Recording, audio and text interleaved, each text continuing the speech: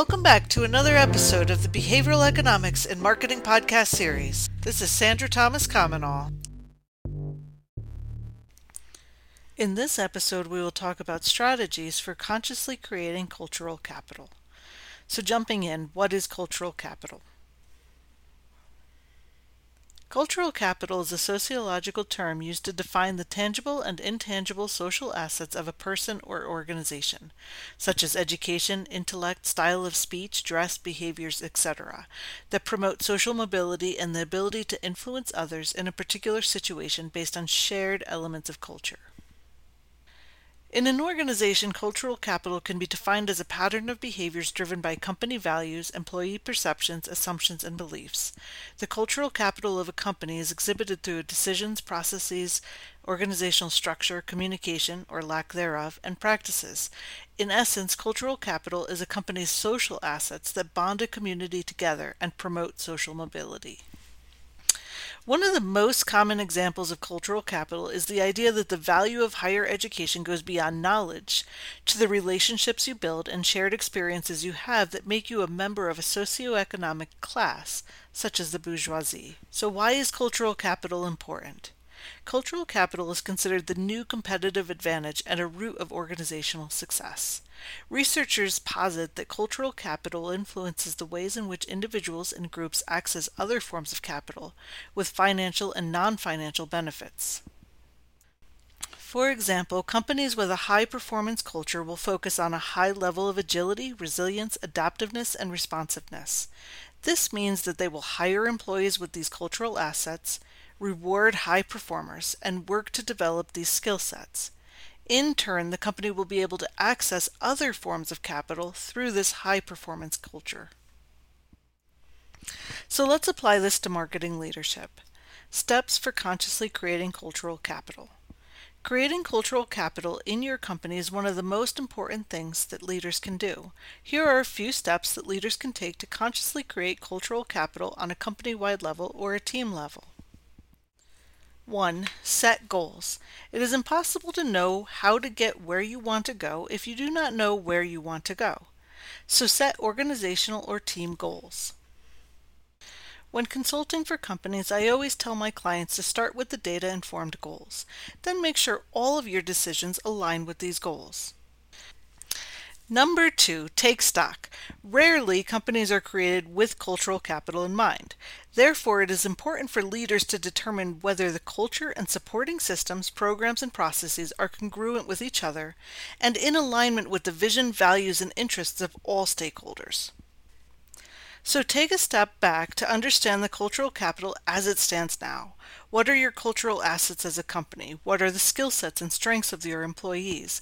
How diverse is your company? What are the motivators of your team? How does this align with the goals of the company? Are there any cultural assets that do not align with your goals? Are you missing a cultural asset from your team? Number 3. Develop and define your strategy. Once you have your goals in place and you have taken stock of where you stand against your goals, you can develop your strategy for achieving your goals.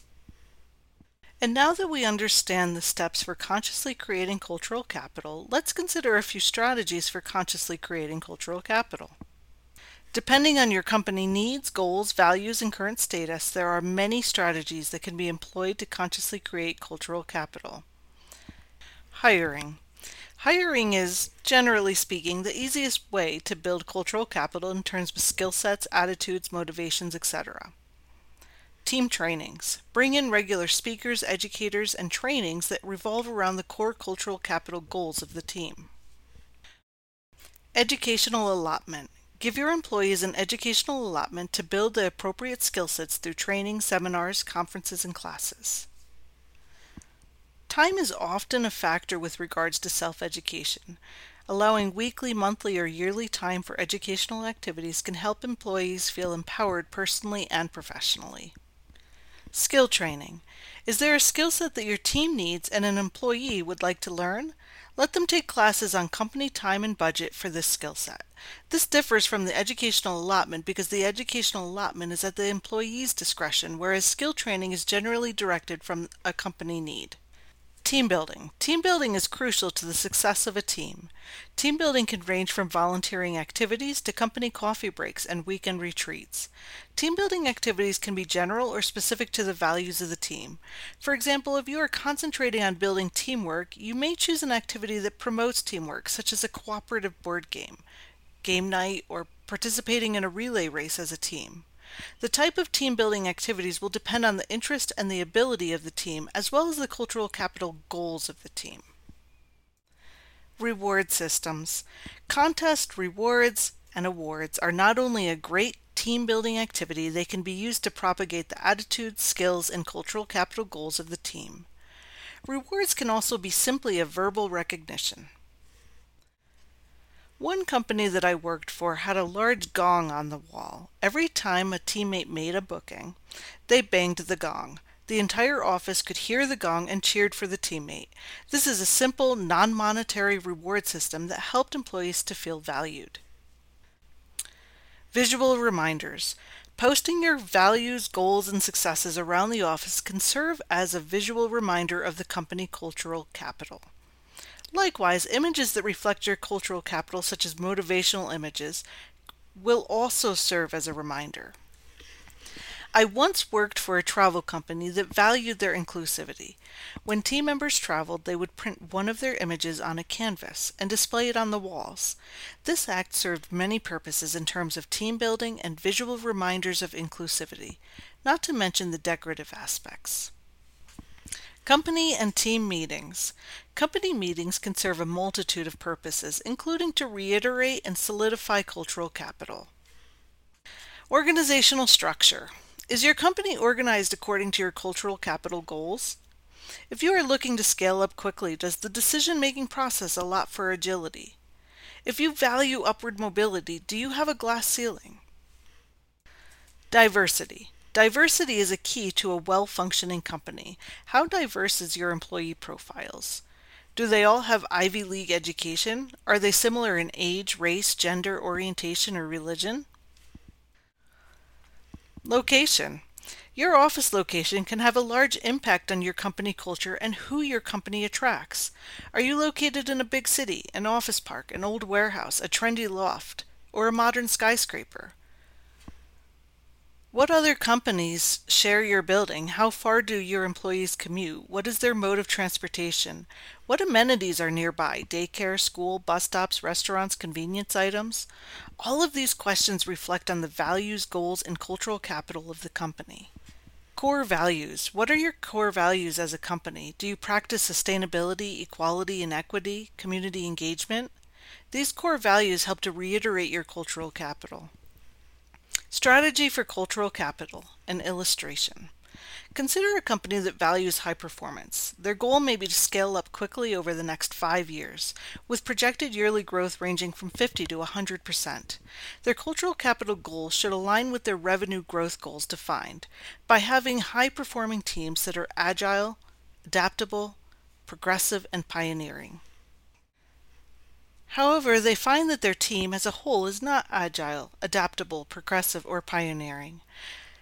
The cultural capital strategy might include team trainings on soft skills, training of individual team members on specific skills, hiring for skill sets and culture, creating reward systems for innovative ideas, and/or team building activities that focus on developing these skill sets. I recently came across human intelligence software and had a chance to talk to the CEO about how their software helps companies to assess, develop, and consciously create company culture. As a little intro, human intelligence utilizes a 12-minute assessment based on research-validated methods to measure a person's behavioral attributes, motivators, and ideal work environment. This allows hiring managers to assess how strong, weak, and consistent a person's fit is with a group or team culture, as well as for the overall organization.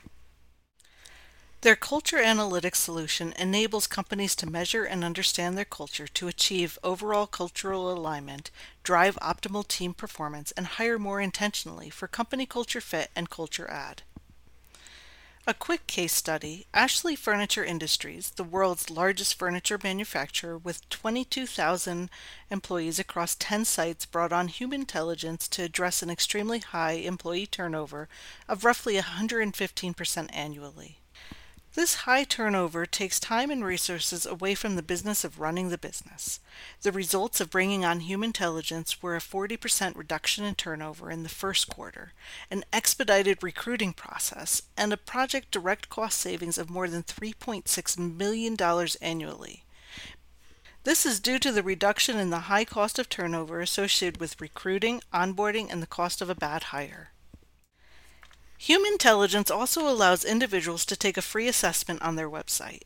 Professionals that want to learn more about their behavioral attributes, motivators, and ideal work environment should go to humanintelligence.com to take the 12-minute assessment. Interested in learning more about consciously creating cultural capital? Check out my new ebook, Strategies for Consciously Creating Cultural Capital, available on Amazon.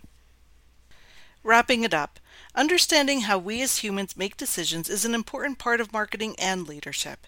Behavioral economics is the study of decision making and can give keen insight into employee behavior and help to shape your leadership style. Cultural capital is a sociological term that can be defined as the tangible and intangible social assets and patterns of behaviors of a person or organization, and includes specific knowledge and shared experiences that confers social status, power, and inclusivity. Creating cultural capital in your company is one of the most important things that leaders can do, as cultural capital is considered the new competitive advantage and a root of organizational success. In this episode, we considered strategies for consciously creating cultural capital. If you are enjoying this podcast, give me a shout out, like it, share it, follow it, and review it. Also, if you enjoy my style but want to learn more about travel destinations, you are in luck. I am in the process of launching a new travel podcast, the Hub and Spoken Travel Show. Check it out. Thank you for listening to another episode of Behavioral Economics and Marketing. This is Sandra Thomas Kamenal.